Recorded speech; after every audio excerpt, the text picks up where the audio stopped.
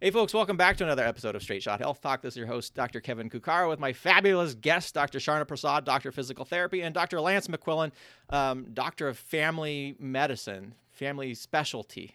You know, the whole primary thing and prevent, that you guys are not specialists is kind of flawed because absolutely primary care is a specialty. Great to have you back on today. Before we begin, is there any little insights that you want to give to the listeners out there, or words of wisdom, or little greetings? Oh, goodness gracious. The world is crazy. And so there's a pandemic outside.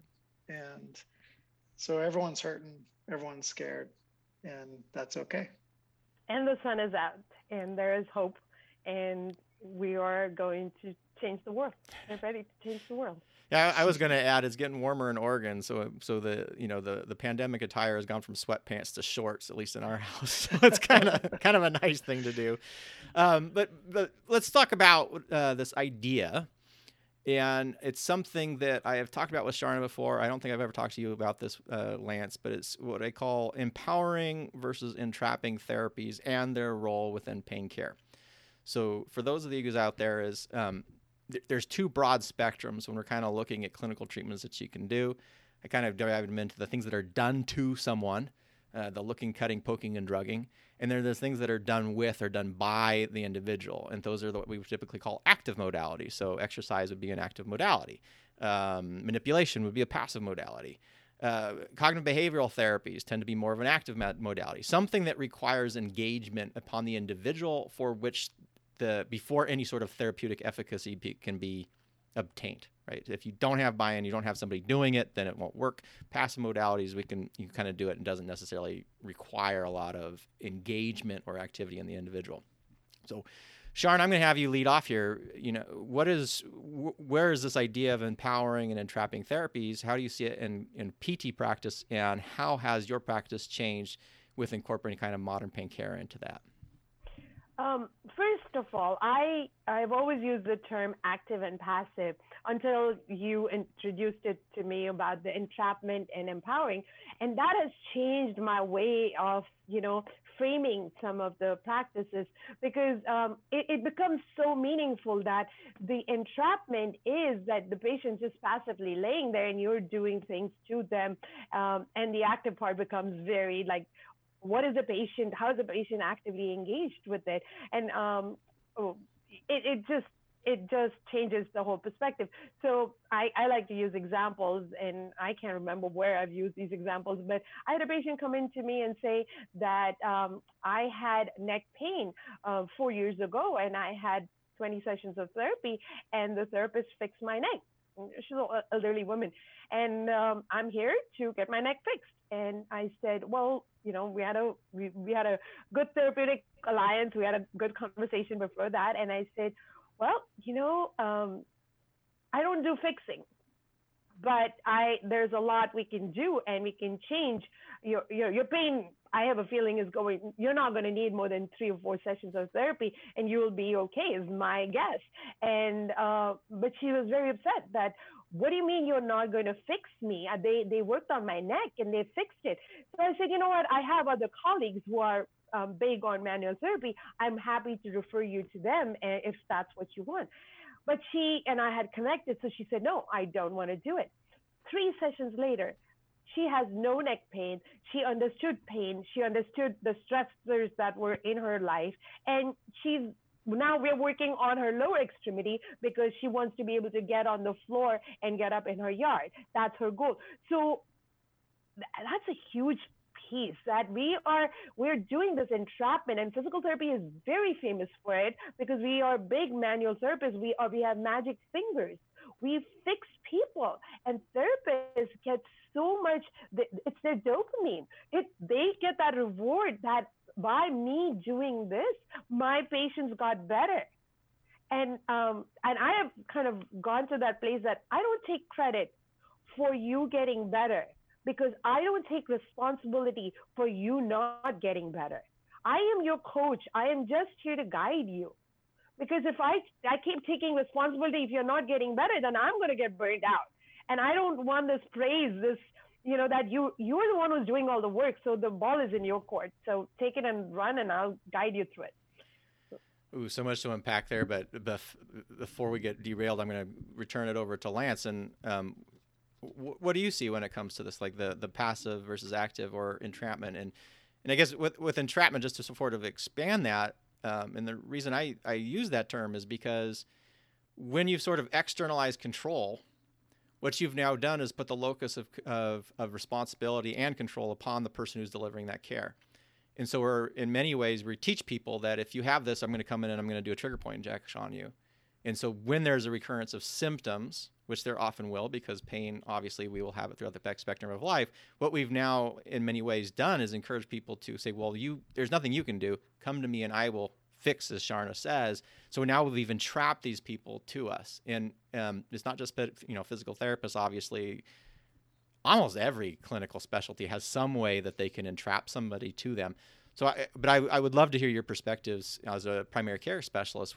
How do you see this, or do you see it happening, or is there a difference? How do you see passive modalities in that kind of primary care environment? Yeah, great question. I think I struggle a little bit, quite frankly. The concept I agree completely with, that that sense of empowerment. And, we want people to feel empowered. We want people to be independent agents who don't, need us. And that's sort of what my goal is in primary care, is to keep you away from me. It's interesting. I saw a dentist the other week who's I think a for-profit practice, and customer service was outstanding. And then at the end, I got a list of procedures that I needed. And I, for the life of me, couldn't tell which ones I actually needed. And so I had to go talk to a dentist friend and say, can you just give it to me straight? Like, what do I actually need? So the for-profit kind of mindset can be tricky. And so definitely clinics that make a profit by doing injections or by doing things, that's a major problem, beyond just the patient's experience and the patient's belief and understanding. I guess I completely agree with the notion that you want the patient to be empowered, and you don't want to entrap them consciously or unconsciously into believing that they need Dr. X or therapist X for this thing. On the other hand, pragmatically, where I struggle is that if the goal is to make the patient feel more safe, I have observed that sometimes a clinician like Sharna,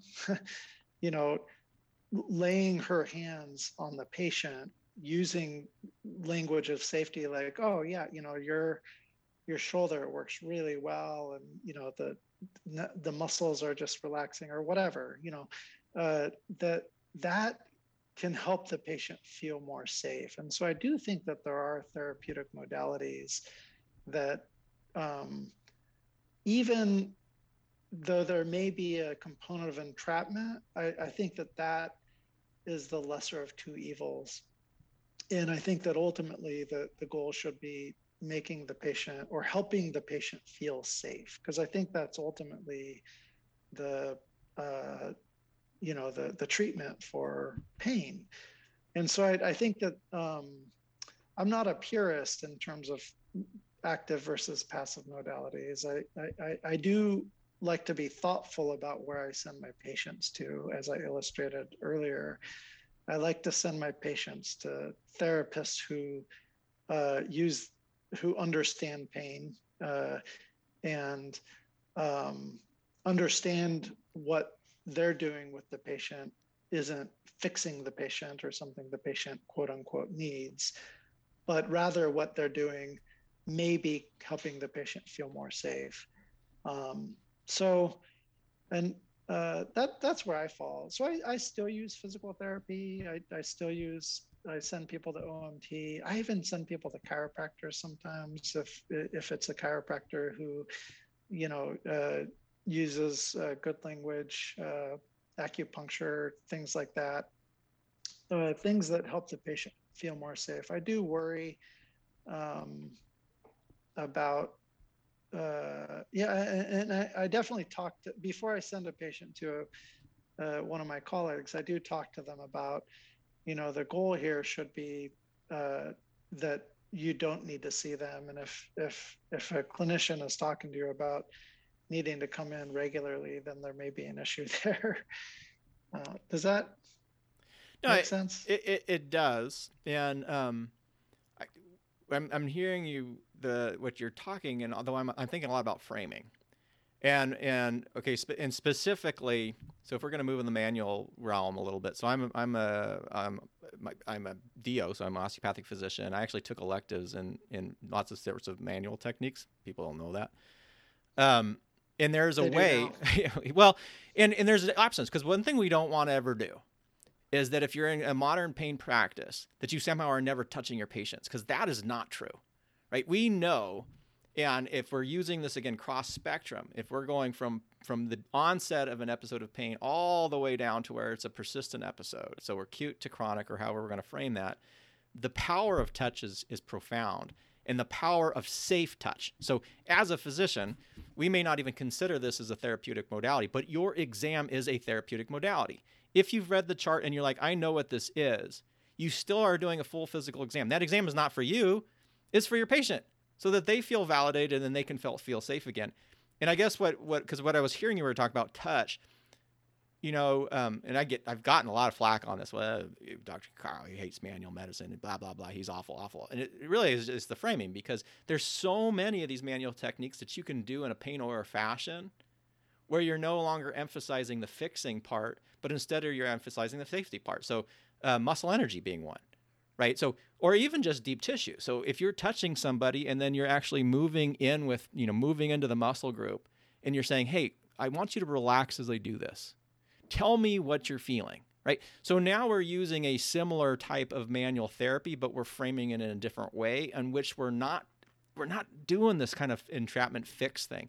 And so that's first one is the framing. One thing I would push on a little bit is there are definitely therapies that, when we look at the data, because we're never ever forgetting data, and particularly the way I look at it is the more invasive the therapeutic modality, the more data we need to support it, right? Because we know there's the direct effect and we know there's the indirect effects. Typically those will be described as, placebo effects, right? How you frame it, the language that's used, the confidence of the clinician, the expectations of the recipient, all of that plays a role in that experience. And so when I'm thinking about like passive modalities, there's definitely lower risk ones and there's higher risk ones, but I also want to know, well, where is their primary efficacy coming from? And there's a lot of things that we're doing passively that the efficacy is solely from those indirect effects. And that's, so when I look at that stuff, that's when I'm start going, okay, what am I doing if I was referring to somebody who's doing that, versus what could I be doing in my own clinical practice to sort of emphasize those indirect effects in the same way? Does that sort of make sense? Like, I don't want to call any specific type of, I'm sure I can do an episode on the future, but I don't want to piss too many people off. I'm very good at pissing people off, and I don't want to devalue anybody, but you got to be able to, you have to be able to look at the data for your own clinical group, like who you are, the stuff that you actually do, and you have to be willing to look at it critically. And I've spoken more about this probably in the last year than I've ever spoken about it before, but that was the break point for me as an interventional pain specialist, is being able to look at my data and to stop saying what you will typically see in interventional pains. I know the data says that we do too many injections, but all my injections work and they're perfect. It's like total BS. Unless you're tracking it, unless you're blinded to the results, it's not true. So, and there's a lot of clinical practices that I do think need to be a little bit more accepting of what the data actually says, and being willing then to align their practice with data-driven care rather than aligning their practice with anecdotal in contrast to that data care, which happens quite a bit. So that's my little diatribe there to kind of move all over the place when it comes to those framing. I agree. And I worry about sort of belief-based medicine, versus evidence-based medicine. I think, this starts getting into the realm of the art of medicine. And, and a patient decides to come and see me as a clinician. And what are things that I can do to enhance the therapeutic experience of that patient? And the reality is that patients live out in the world, and they already have oftentimes trusting relationships with other types of clinicians. So the patient that popped into my mind while you were talking was a gentleman in his late 70s who doesn't experience chronic pain, but he came in for his Medicare wellness visit. I'll talk about the data behind those in a bit. And so we did his Medicare wellness visit, and he was experiencing, I think it was back pain, and he's a very much type A individual. So I did my exam, and it was really reassuring. And so, I dug a little bit deeper to try to understand. And it turns out that when he was in high school, he fell off a tractor and injured his back, and that ended his running career. He was a high school athlete, and so it's this incident where he fell off a tractor and hurt his back completely changed his identity. So there was a little nugget there. Fast forward, he goes through life. He has some tragedies in life, and then comes to see me for his Medicare wellness visit. For the most part, he is a highly functional, doesn't experience pain that he talks to me about, but he has back pain now. And I tell him that he's safe. And then he says, can you talk to my chiropractor? And because I have a chiropractor who I see, once or twice a year. And so I called the chiropractor, and the chiropractor was shockingly woke. Sorry. I have to apologize to my young sister for saying that word, but he totally got it. He's like, oh yeah, Mr. So-and-so, his body is fine. And I just do some, really low risk stuff when he's struggling, and, just to get him out on his way. And so we talked about, the reassuring exam, and we were both in agreement and how safe this gentleman's exam was. And if the gentleman continued to experience pain and sought care with his chiropractor, really it was going to be about reinforcing that message of safety. And so that was sort of a really reaffirming experience to me that,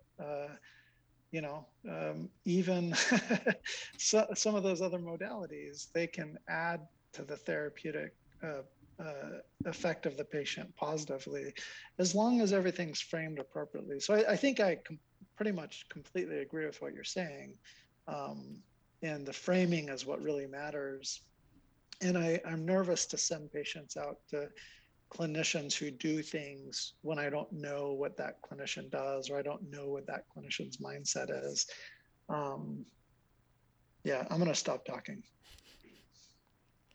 So what you said, Lance, is it's the patient's belief system, and what you believe in, and also what the chiropractor believes in, as well as the evidence that goes with it. So we are always, I feel like we are at every given time, we've got the evidence, but we're also looking at the belief system at both times and saying, at this stage, even though the evidence is saying blah, blah, blah, that manual therapy is, but at this stage, this is reassuring for the patient, and it's absolutely okay to send the patient to the chiropractor who has the understanding of pain and is not going to give him all kinds of scary crap that I'm adjusting your spine and, putting the facet joint in place and whatnot. We tell our patients.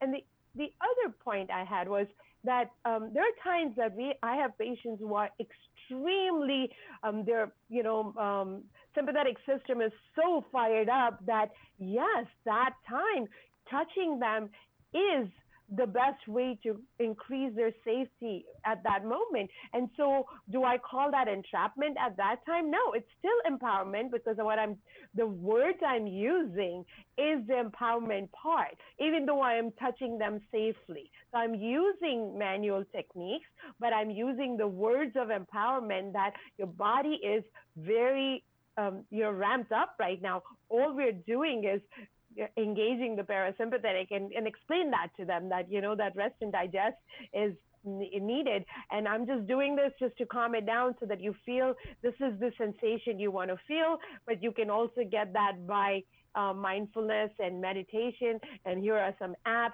that you can get, and you can use a hot pack for yourself if your body feels good, but you're reducing that sensory input. So that's where I am with that. Yeah.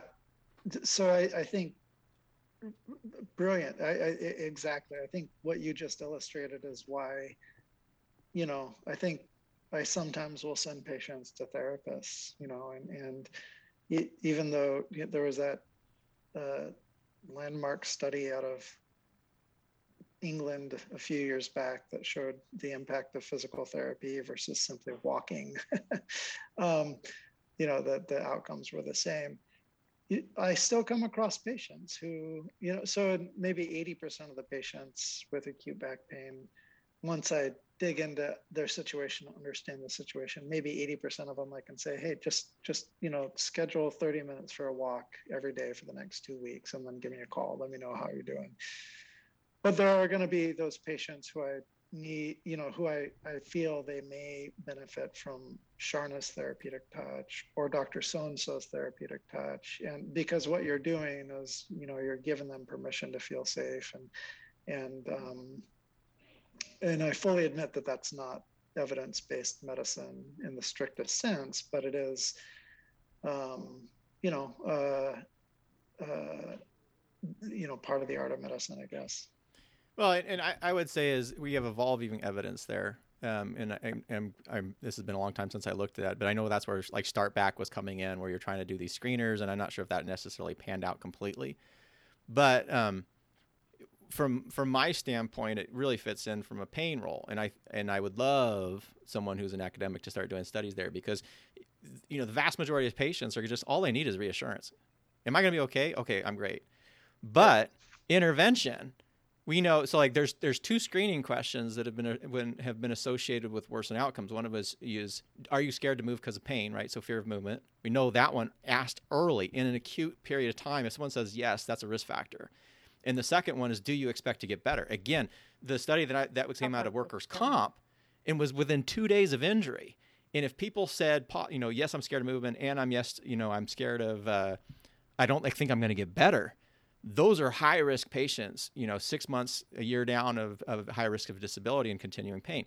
So I think being able to use that, and then you're like, okay, well, using that kind of screening process, if this is a client who has such fear, then that's why we have these other modalities, is move them into physical therapy, not because the physical therapist fixed them, but they help them to feel confident and safe and comfortable in their bodies again. And I think that makes a lot of sense. And again, that it's not complete. We don't have the data there yet, but from a clinical standpoint, we go, it sort of makes sense. It's aligned with the data that we have. We know that there are studies that are being worked on right now. And then you think about, well, okay, what are the risks? Pretty low from that. Is there cost of the health? Yes, but then we have to also balance that against, well, if we don't do anything and we're completely evidence-based, and we just say, well, nothing works, so you just got to go off in the other realm, and then they come back 6 months later and they got persistent back pain, I guarantee that's going to cost a lot more. So anyway, I like what you're doing. I think that makes a lot of sense, but of course I'm heavily biased because I guess I'm biased there too. But Lance, just to comment on walking versus physical therapy, I have always believed in the fact that we need to, movement is everybody's responsibility. It's not just the PT's responsibility to recommend movement to our patients. So the fact that you're recommending that's it's everyone's responsibility. It's the dietitian's responsibility. It's the physicians, it's the nurses, that we need to walk. And the one thing I don't tell people to walk for 20 minutes, 30 minutes, but what I ask them, what is safe for you to walk at one given time? And they say, well, I can walk for 5 minutes in my house because it's raining outside. I don't like to go out. I was like, okay, 5 minutes. So the recommendation is 150 minutes a week for us. Do you see yourself getting to that? Well, not right now, but I can see myself getting to that in 3 weeks. So it's okay, 5 minutes. Do you think you can do that 2 times a day or maybe 3 times a day? It was like, I think I can do it 4 times a day. I think 4 might be too much. Let's go to 3 for now. It's like, you sure? I can do it for 4 times. I said, okay, well, do it for 4 times and see. So you're kind of playing that game. It's like you're on their side that maybe you're doing too much, but at the same time, you're kind of supporting them. So let them decide that this is what I want to do. And it's like, how many times a week do you want to do it? I said, I think I can do it 7 times a week. I said, that's too much because you want a couple of slack days. But what if you don't get to it? You want to feel, no, I think I can do 7 days. Let's do 5. That's a more reasonable, attainable goal. So you're not setting them up for failure, but you're giving them that opportunity, that space to do it. And then they come back and say, hey, you know what? I did it 7 days a week. So it's that feeling of accomplishment after that. And then the other word I use, which I love, is stop using the word should. So even though we're doing this and saying you should be doing this, there's no should. So replace that with choose. I choose to take a day off. I choose to spend that day with my kids and just hang out. And that's a priority. That's your value. Don't beat yourself up. So that helps them understand the value of movement, but at the same time, it's a value-based movement, Anyway. Love it. My spiel there. All right. Well, I think that's a good place to end. Unless do you guys anything else that you would like to add when it comes to empowering versus entrapping therapies in this idea of sort of facilitating care versus fixing people? I just wanted to say that what Sharna said at the end there with the word should, that should be an episode. Sorry. That could be an episode in and of itself. Just we give patients lists of things that they should do, and that may have the unintended impact of increasing senses of shame or senses of inadequacy or things like that. And so I think we have to be a little bit careful about how we dole out our recommendations. If you can hear what sounds like an earthquake, I apologize. I have an 8-year-old who's upstairs playing with something. So I'm going to mute myself. I was getting a little worried there, actually. I was like, oh my gosh, we're going to lose Lance to the earthquake. The Pacific Northwest is going to crumble into the ocean. But, well, I'm just going to tag on to that and say we will definitely do the should episode. We should do a should episode, and I'll bring you guys back for that one for sure. We choose to do the should episode, but Sharna, any last or final words here before I end the episode? I think we covered it all. That if we can just change in ourselves the should that we have to do. I should exercise, should eat healthy, I should do this. I think when we start changing, it's that Mahatma Gandhi quote: "Be the change you wish to see." So I have eliminated the word should from my life completely. There is no shoulding in my life. No shoulding. No shitting. All right. Well, we're gonna do a whole episode. We're gonna put a lot of should in your life, at least in that episode. So, everybody else out there, thanks for joining us today. This is Dr. Kevin Kukar with my fabulous guest, Dr. Sharna Prasad and Dr. Lance McQuillan. We were talking again about the ideas of between empowering versus entrapping care. If you are an individual, think about that. Is this care something that you can control and carries you towards the future, or is it something that maybe is entrapping you to an external person? And if you're a clinician, think about that. What are you tying your client or patient to you with your care, or are you empowering them to pursue the life that they want? And with that, I'll end the episode here. Thank you so much for joining us today. This is Straight Shot Health Talk, and stay well until next time. Take care.